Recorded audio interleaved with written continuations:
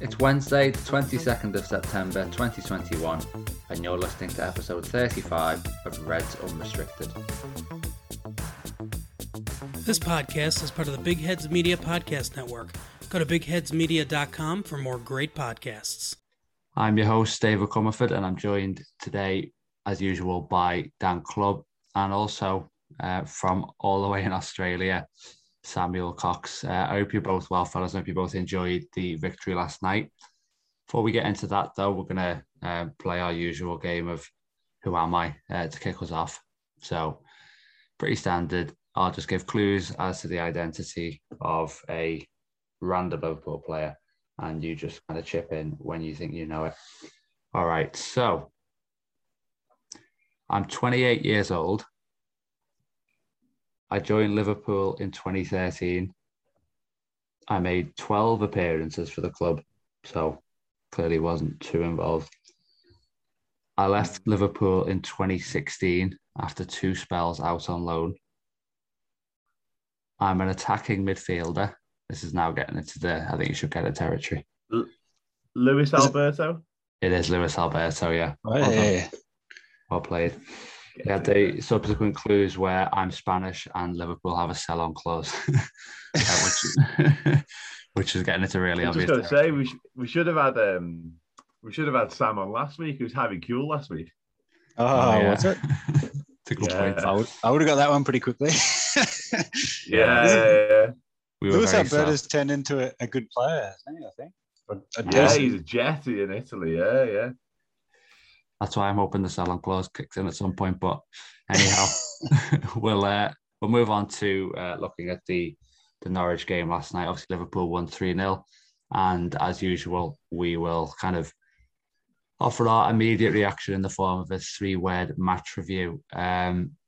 Samuel, as the guest, I'll let you go first on this. What have you kind of come up with? Well, I was going to go with squad mentality monsters. Out of sort of fringes of the team and the squad, that they look like it was a really solid performance by some lesser lights and some young kids. All right, great stuff. Dan, what did you have?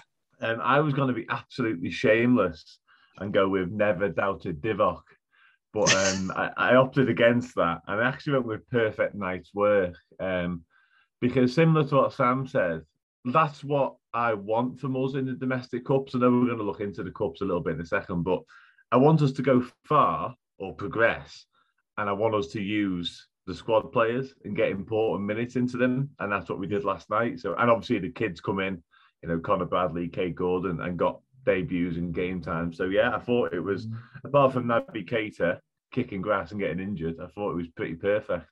Well, we'll hopefully cover a few of the talking points you raised there. Sorry, Sam, did you want to say something? No, I was just going to say it was really impressive. Really, at the beginning as well, like they looked really on from the start. For like a sort of bit part team, I think it was good. Yeah, definitely. You could see kind of the coaching principles had filtered through really.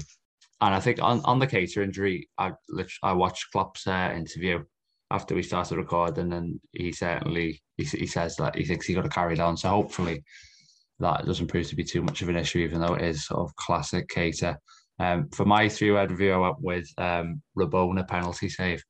Obviously, Keller keeping out that penalty from Zola shortly before half-time. And I think that was obviously, the key moment in the match, because, going in at 1-1 would have been very different. But I think at that point, Norwich just kind of knew that it wasn't going to be their night. And there was just a strange sense that every time they went forward, we just never really felt like they were going to score, no matter how promising the situation was.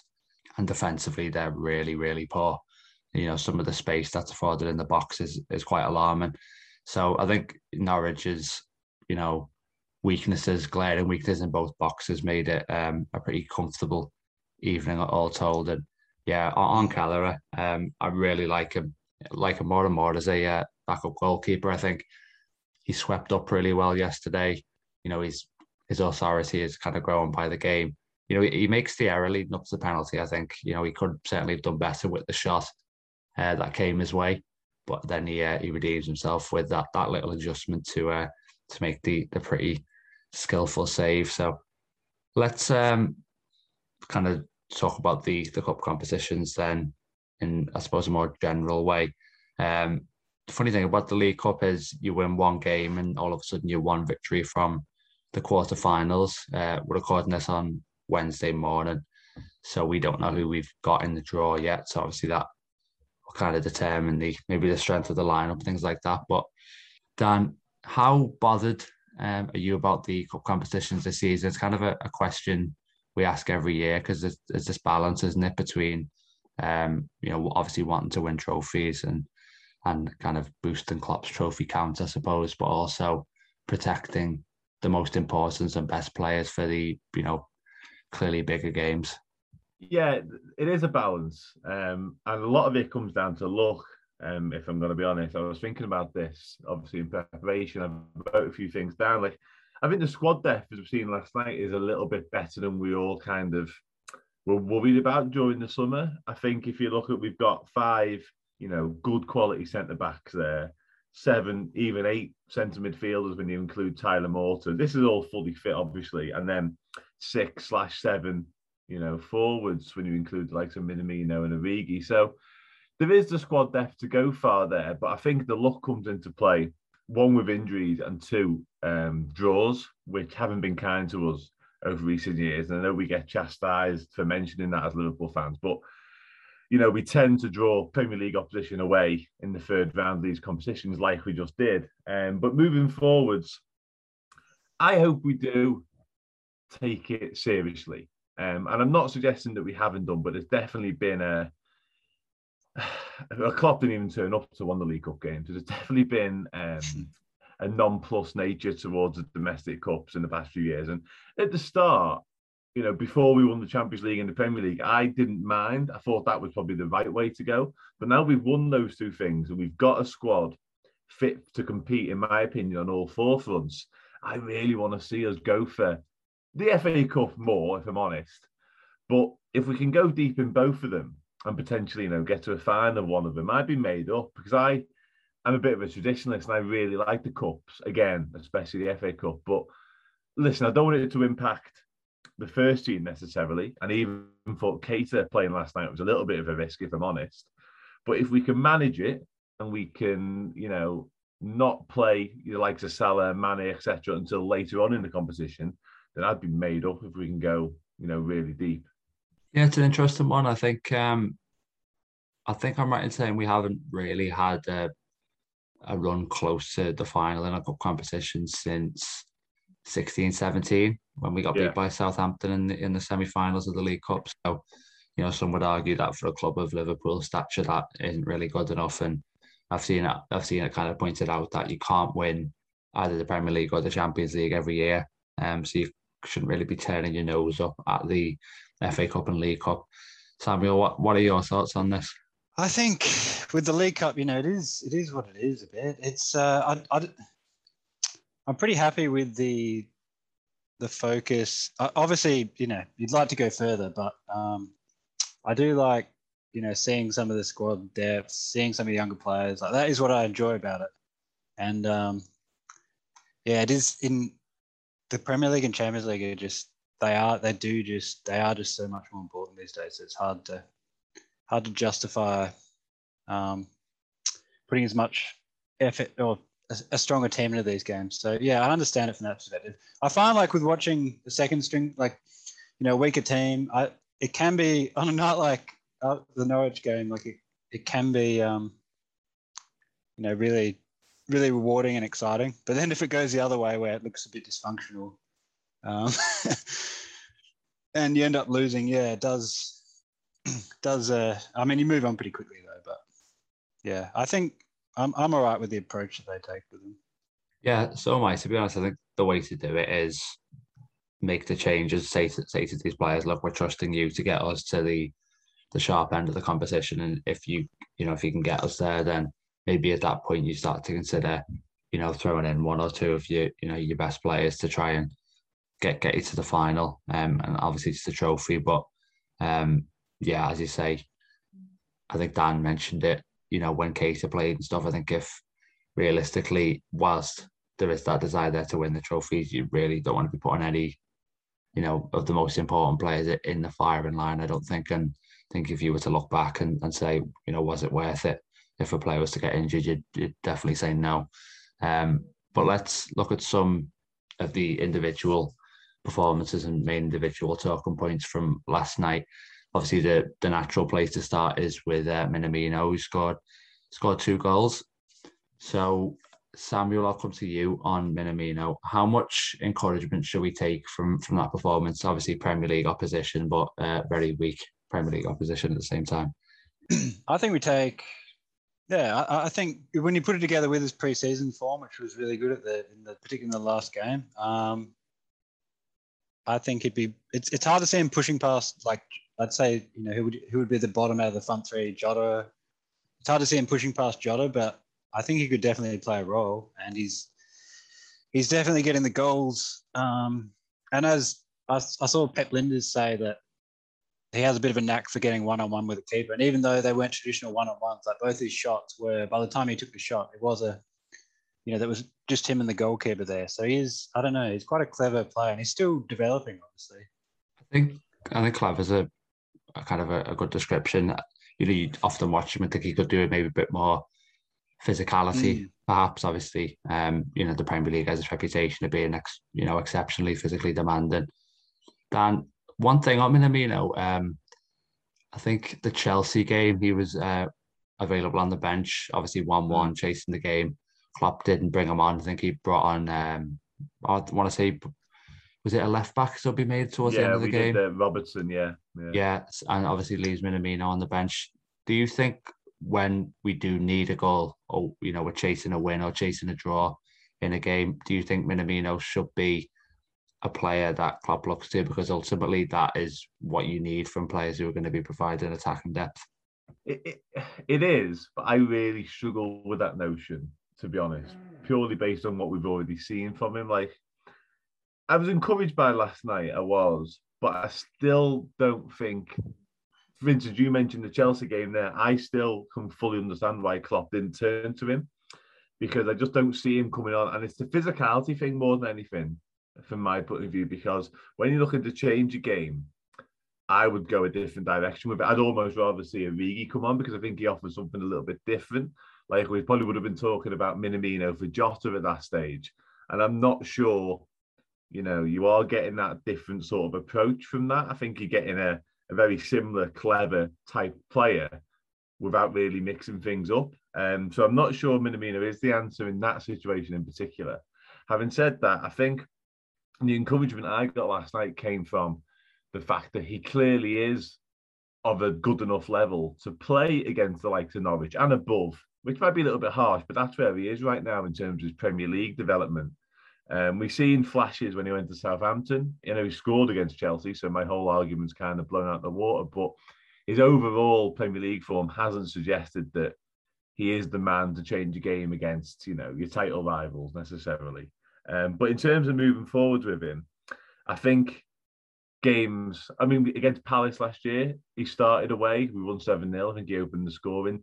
They're the sort of games I can see him having an impact on, which is great, because we need those options and that depth. But in terms of changing big games, not for me just yet. So maybe better seen as a rotational option against weaker sides than necessarily a game changer. Yeah, I think that's probably a fair outlook on it. Samuel, do you want to add something on that? I was just going to say, or if there's there could be a serious injury to one of the front three, then in that situation, he's really useful. It's hard to see him pushing one of them out of the team at the moment, but yeah, come January as well, that's obviously going to be a factor. Potentially only for 2 or 3 games, but with AFCON, I think he'll be obviously vying for a starting role then. Let's move on to the other scorer, Divock Origi. I want to get your thoughts on what I thought was quite a strange tweet from James Pearce, because he said, Origi, goal and an assist tonight, following on from the assist against Milan last week, breathing new life into his Liverpool career and silencing keyboard warriors in the process. Dan, I'll stay with you on this. I guess there's a couple of things to unpack there. Is it too soon to say breathing new life? And also, I think the keyboard warriors thing is fair. So, yeah, I actually wrote down steady on with the breathing new life reference because it does feel too soon. And I've been, suitably impressed with his last two performances. And I was made up for him because I've been quite critical of his role within the squad over the last few months. But I think he's been good. I think he was good last night. I think he was good against Milan. But to suggest that, it's transformed his Liverpool career almost, or, he's on the way to doing that, I think is a little bit premature. I think he's some way off that yet. I mean, in terms of the keyboard warriors thing, everyone's always happy when they're silenced regardless. So I'm more than made up with that. And, if that's what James Pearce believes, then great. But I do think it's a little bit over the top, generally, to be honest. I think it's a bit of an impassioned reaction to what's been 100, not even 180 minutes of football because he came off against Milan. So yeah, a little bit soon for those sort of tweets. I will say on that as well is his only goal last season came in the League Cup against Lincoln. I think he played, 17 games across all sort of competitions. So if you take that in mind, that was at the same stage, that was third round. So he now has matched what he did last season with an assist on top. So before we start getting carried away, he's got to improve on that, hasn't he, from this point on? So yeah, it's a strange tweet, really. But at the same time, obviously he was kind of sticking up for him and defending him. So it's not necessarily a bad thing. I completely agree on the idea that it's too soon to say he's kind of revitalized. The keyboard warriors thing I find a little bit strange. It might be worth a podcast in itself potentially, but there is a real split, which I'm sure you both noticed on Liverpool Twitter at the moment. I'm going to shy away from using top Preds and bottom Preds as a phrase. But yeah, I think it kind of exemplifies that in a way. I think it's strange to use that kind of language though, when, as you say, Origi struggled so much last season, and there were a lot of people who agreed that, not least James Pearce himself, who agreed that he needed to be upgraded. Samuel, a word on Origi from you? Yeah, I think he was. To be honest, this performance was not. It was more probably what I'd expect from him. I was really impressed with him against Milan, just because I thought I saw him doing things that the way he was linking the play together, it was almost like more in a Firmino type role, which I didn't think he was sort of capable of doing. So I did think that was quite a surprising performance. Whereas this one, he was good, but it was sort of, in a lower quality game. I suppose you'd expect him to do what he did to some extent. But yeah, I don't mind the tweet from James Pearce. Yeah, he's sticking up for him a bit, I guess. I guess people do. There's short memories in football, and Origi there was a serious drop off in form last year from him. But again, a bit like Minamino, he's still someone that's improving. He's not at that age where he's a finished product, even now. So I think write someone off like that at your peril to some degree. Yeah, I think the biggest thing is there's more energy. It's kind of intangible, but there's more energy. There's more kind of, I don't want to say desire because that's probably too harsh, but he looks like he's, much more determined to make an impact than last season when, we kind of allowed games to pass him by, or at least that's how it looks. So he's, kind of found some sort of renewed motivation. I want to move on to Brentford in a second, but before that, just a word on the, obviously we had three debutants last night, Kate Gordon, Connor Bradley and Tyler Martin. Dan, thoughts on how they did? Yeah, I was really impressed. I know Connor Bradley, you mentioned Kelleher at fault for the penalty, but obviously it's Bradley that's involved heavily as well. But aside from that, I thought he was really confident. He played with a confidence that you wouldn't really expect of a lad that age, filling in for Trent Alexander / James Milner at right back. I thought he was outstanding. Same with Tyler Morton when he came on. I thought really composed, good option. I've been impressed with him a few times. So yeah, again, really solid performance.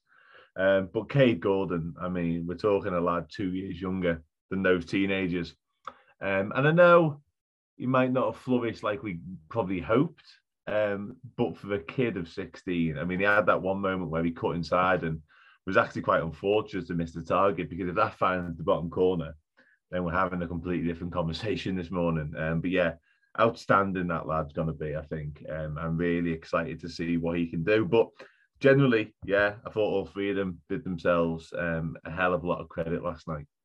Yeah, I think the thing with Gordon is, you could look at it and say on paper, or maybe they're just kind of, giving him a run out, experimenting or whatever. But he looked ready. He looked, he's at the level to be playing cup matches for Liverpool, and he's only 16. I think there was, Klopp said in one of his interviews that Gordon thanked him at the end of the game, obviously saying, thanks for the opportunity. But I think Klopp kind of replied, for what you earned it, and he did, and he showed that.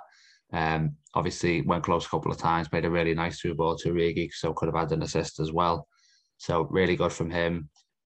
Obviously the praise for Tyler Morris is justified as well. Slightly trickier night for Conor Bradley, certainly in a defensive sense, but he's 18, and there was just a couple of moments of concentration, slight rashness, the kind of thing you'd back him to kind of iron out of his game. We'll look at Brentford now. Obviously 5:30 kickoff on Saturday. So as usual, we're going to get the prepared lineups in, and also some predictions of how the game's going to go and what the score is going to be. So let's start with lineups. Samuel, I'll let you go first. One player I want you to kind of focus on here is Curtis Jones. Played well yesterday. Maybe a reminder of his quality. Would you have him in your team? Yeah, he could easily be in. It's that midfield is, you probably, I'm expecting to be Fabinho, Henderson, and then that other spot's either Keita or Jones, I would imagine. I suppose it depends what's going on with Keita. It is, I think we have forgotten about how good he is to an extent, but that's, just because we haven't seen him much this year yet. And when we have, it's been feeling it a bit more higher up the field, in an attacking position. But he is, last year was amazing from him, really, the way he just seamlessly slipped into midfield, having not played much there the year before. So, yeah, I'll be interested to see if he does play. He's certainly got the ability to have a dominant game. And what have you gone with for the back five and the attack? I imagine it will be back to the more usual sort of team we've had this year, with Robertson, Van Dijk, Matip, and Alexander-Arnold at the back, and Mane, Jota, and Salah as the front three. Yeah, I've got pretty much identical to you. I've got also Keita / Jones for that third spot. To kind of follow up on that, what changes would you be looking at making for the Porto game? Because this will be, by the time we next record, we'll have already had that game. So interesting to kind of maybe look ahead to that. Obviously, sandwich between Brentford and obviously a massive game against Man City. So what kind of tweaks do you think Klopp should make to the lineup in midweek? I think there'll be a fair few changes. Possibly, Tsimikas has been in amazing form. If he doesn't play on the weekend, you'd imagine he'd play against Porto. Depending on, I suppose the left, Alexander-Arnold as well, the two, the left back and the right back are pretty demanding positions. So I'd imagine they might try and give them a rest, but yeah, we'll see. Other than that, a bit of rotation in the midfield. I don't know. It's hard to see. Origi possibly could start again, but it's hard to see Mane and Salah not playing. They're pretty much machines when it comes to big games. So I'd probably expect both of them to keep their place for that one. I reckon Firmino gets a substitute appearance this weekend, and then probably starts away at Porto if he's ready. And yeah, probably I'd have maybe Milner coming into midfield, assuming he's over what seems like illness that kept him out yesterday. And probably one of Canate or Gomez coming in alongside Van Dijk this time, rather than Van Dijk being rested against Porto. So that'd be the kind of selection plan I'd be looking at going into City. I was just going to ask what the Firmino, is he available for the weekend, or is it for Porto you were saying? Well, the impression that they've given us is that he's going to be returning to full training pre-Brentford. So I would have thought, maybe 30 minutes against Brentford and then maybe hopefully be ready for the Porto game. But Dan, same questions to you. Is Jones in your 11 and what kind of changes would you be looking at from Brentford into Porto? Yeah, so funnily enough, similar to yourselves, really, I got the same 11, but I did also have a Keita/Jones in there. Based on last night, really, I was really impressed with Curtis Jones. And I think, we have kind of slept on him a little bit, maybe, as Liverpool fans. But I put that down to Harvey Elliott in many ways, because I think we were all really impressed with Jones last year. And he was kind of the new kid on the block, this attacking midfielder, fearless, etc. Obviously scored the goal in the derby previously, and we thought, here we go. And then Harvey Elliott appeared this season, and I think we thought, okay, maybe Elliott's the one. And Jones kind of got pushed to one side a little bit. But in Elliott's absence, Jones looks like he might come to the fore again, which is good news. But yeah, in terms of team, exactly the same as you boys. I don't foresee any sort of major changes for Brentford. I think we'll go what is our current full strength with Thiago sidelined and Firmino. I think Firmino's sort of back in training already. I just don't think he's quite ready to start this game. So, and as for Porto, I envisage very similar changes to you guys as well. Maybe even throw a Minamino in there, or an Origi for that matter, because I really do. I think the Porto games actually are the games he'll rotate most for, because difficult matches, 100%, and must-win games, as I mentioned previously on the pod. I think the two Porto matches are really, important to get 6 points from. But if he's going to rotate in this Champions League group, for me, it's against them twice.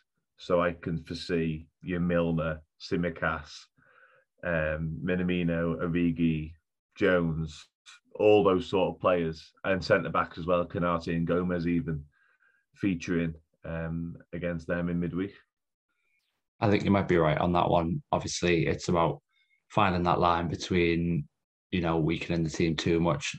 Porto seemed like they outplayed Atletico in the first game, but whether that's just Atletico who seem to have had a slightly slow start to the season, or whether that's Porto, showing that they're not going to be a pushover in this group, I suppose we'll see. But looking back at Brentford, let's get some kind of predictions, impressions of how the game's going to go. Quick update on the predictions table from last week. Marginal gains for Dan, who said 4-1, so gets 2 points for the 3-goal margin. I said 3-1, so 1 point there. And our guest Farrell said 2-0, so 1 point to him also. So it's myself on 9, the guests are on 6, and Dan is on 5, so it's closed the gap slightly there. Samuel, what's your score prediction and how highly do you rate Brentford based on what you've seen from them so far? They play some decent football, and I find the whole Moneyball angle very interesting, and how they've sort of set up that club. But it's hard to. I think they are in that. As good as they are against some lesser teams, they're still in that sort of bottom half category. And it's hard to. So if I had to go for score prediction, I'm have to go with 3-0. It just seems to be against the bottom half teams. It seems to be a consistent result we're putting out this season. Yeah, 3-0. We're getting into a bit of a habit on that one. Dan, are you fancying another emphatic victory? Slightly less emphatic from me. Agree with everything Sam said in terms of Brentford. I've been really impressed. They've come up and not took the league by storm. That's overkill. But they've given it a go. Unlike Norwich so far this season. So fair play to them for that. And a lot of time, interesting the way they run the club. It's like sort of the lower end of Moneyball. We're like the top echelons of Moneyball in terms of we tend to cherry pick the best players, whereas they tend to try and mould them and sell them on, like your Neil Mopes, Ollie Watkins, etc.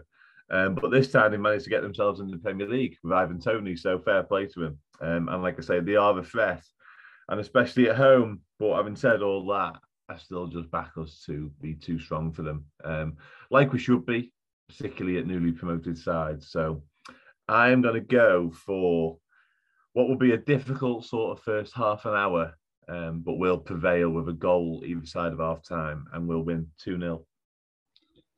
Yeah, do you know what? I think this has the potential to be a bit of an ugly one in a way, just in terms of the kind of win that we might need to dig out. Brentford have been, I've only watched them, live in the Arsenal game on the opening night, which obviously, was a very memorable, historic one for them, as it turned out. But I think I'm right in saying the only game they've actually lost so far was against Brighton, and that was a late goal. So could have gone either way that game by the looks of it. So they've been really impressive with it. Really good win at Wolves last weekend. 10 men for a large portion of the game. And, this was a Wolves side who I think people were kind of backing to almost take off a little bit, haven't got that first win under their belt. After so long and after so much XG. But no, Brentford have kind of stalled them against that. Was an impressive result, and they look a good side. They look like they'll certainly be the highest finishing of the promoted teams.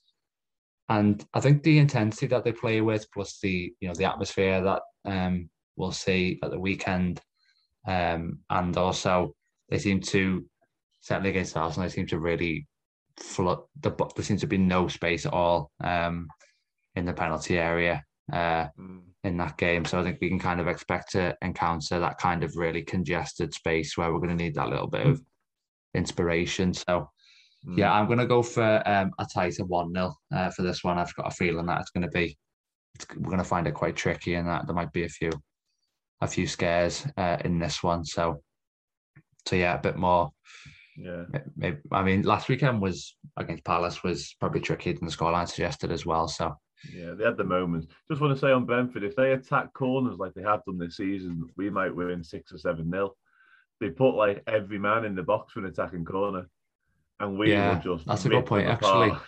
That's a good point, but it'd be interesting to see. Actually, it's one of those tests in it where it's like, do you stick with your stylistic principles, or do you say, hang on, this is probably arguably the most dangerous counter-attacking team in the league, we might need to change that particular element of our tactics. So that's a good point there. But yeah, we've pretty much covered everything now. So Samuel, we'll come to you. I think I forgot to mention right at the start that you were a writer for This Is Anfield, but this is your opportunity to plug any work that you want our listeners to have a look at. We make sure we give all our guests this chance. No worries. Thanks, guys. Yeah, I do write for This Is Anfield. It's kind of a funny sort of relationship from the other side of the world, but I don't have anything super recent. But you can find my author page through This Is Anfield, Samuel Cox, or through Twitter. I share it on my Twitter as well, which is Samuel Cox Football. It's FUTBOL, the Brazilian spelling. I do want to put something out on Harvey Elliott in the next few days, so perhaps keep an eye out for that. Yeah, so thanks very much, Samuel, for coming on. We'll put that link to your Twitter in the episode description. We'll leave it there for this week. We'll be back the middle of next week to review Porto and look ahead to another massive Anfield game against Man City. So that's all for now. Enjoy your weekend, and we'll see you next week.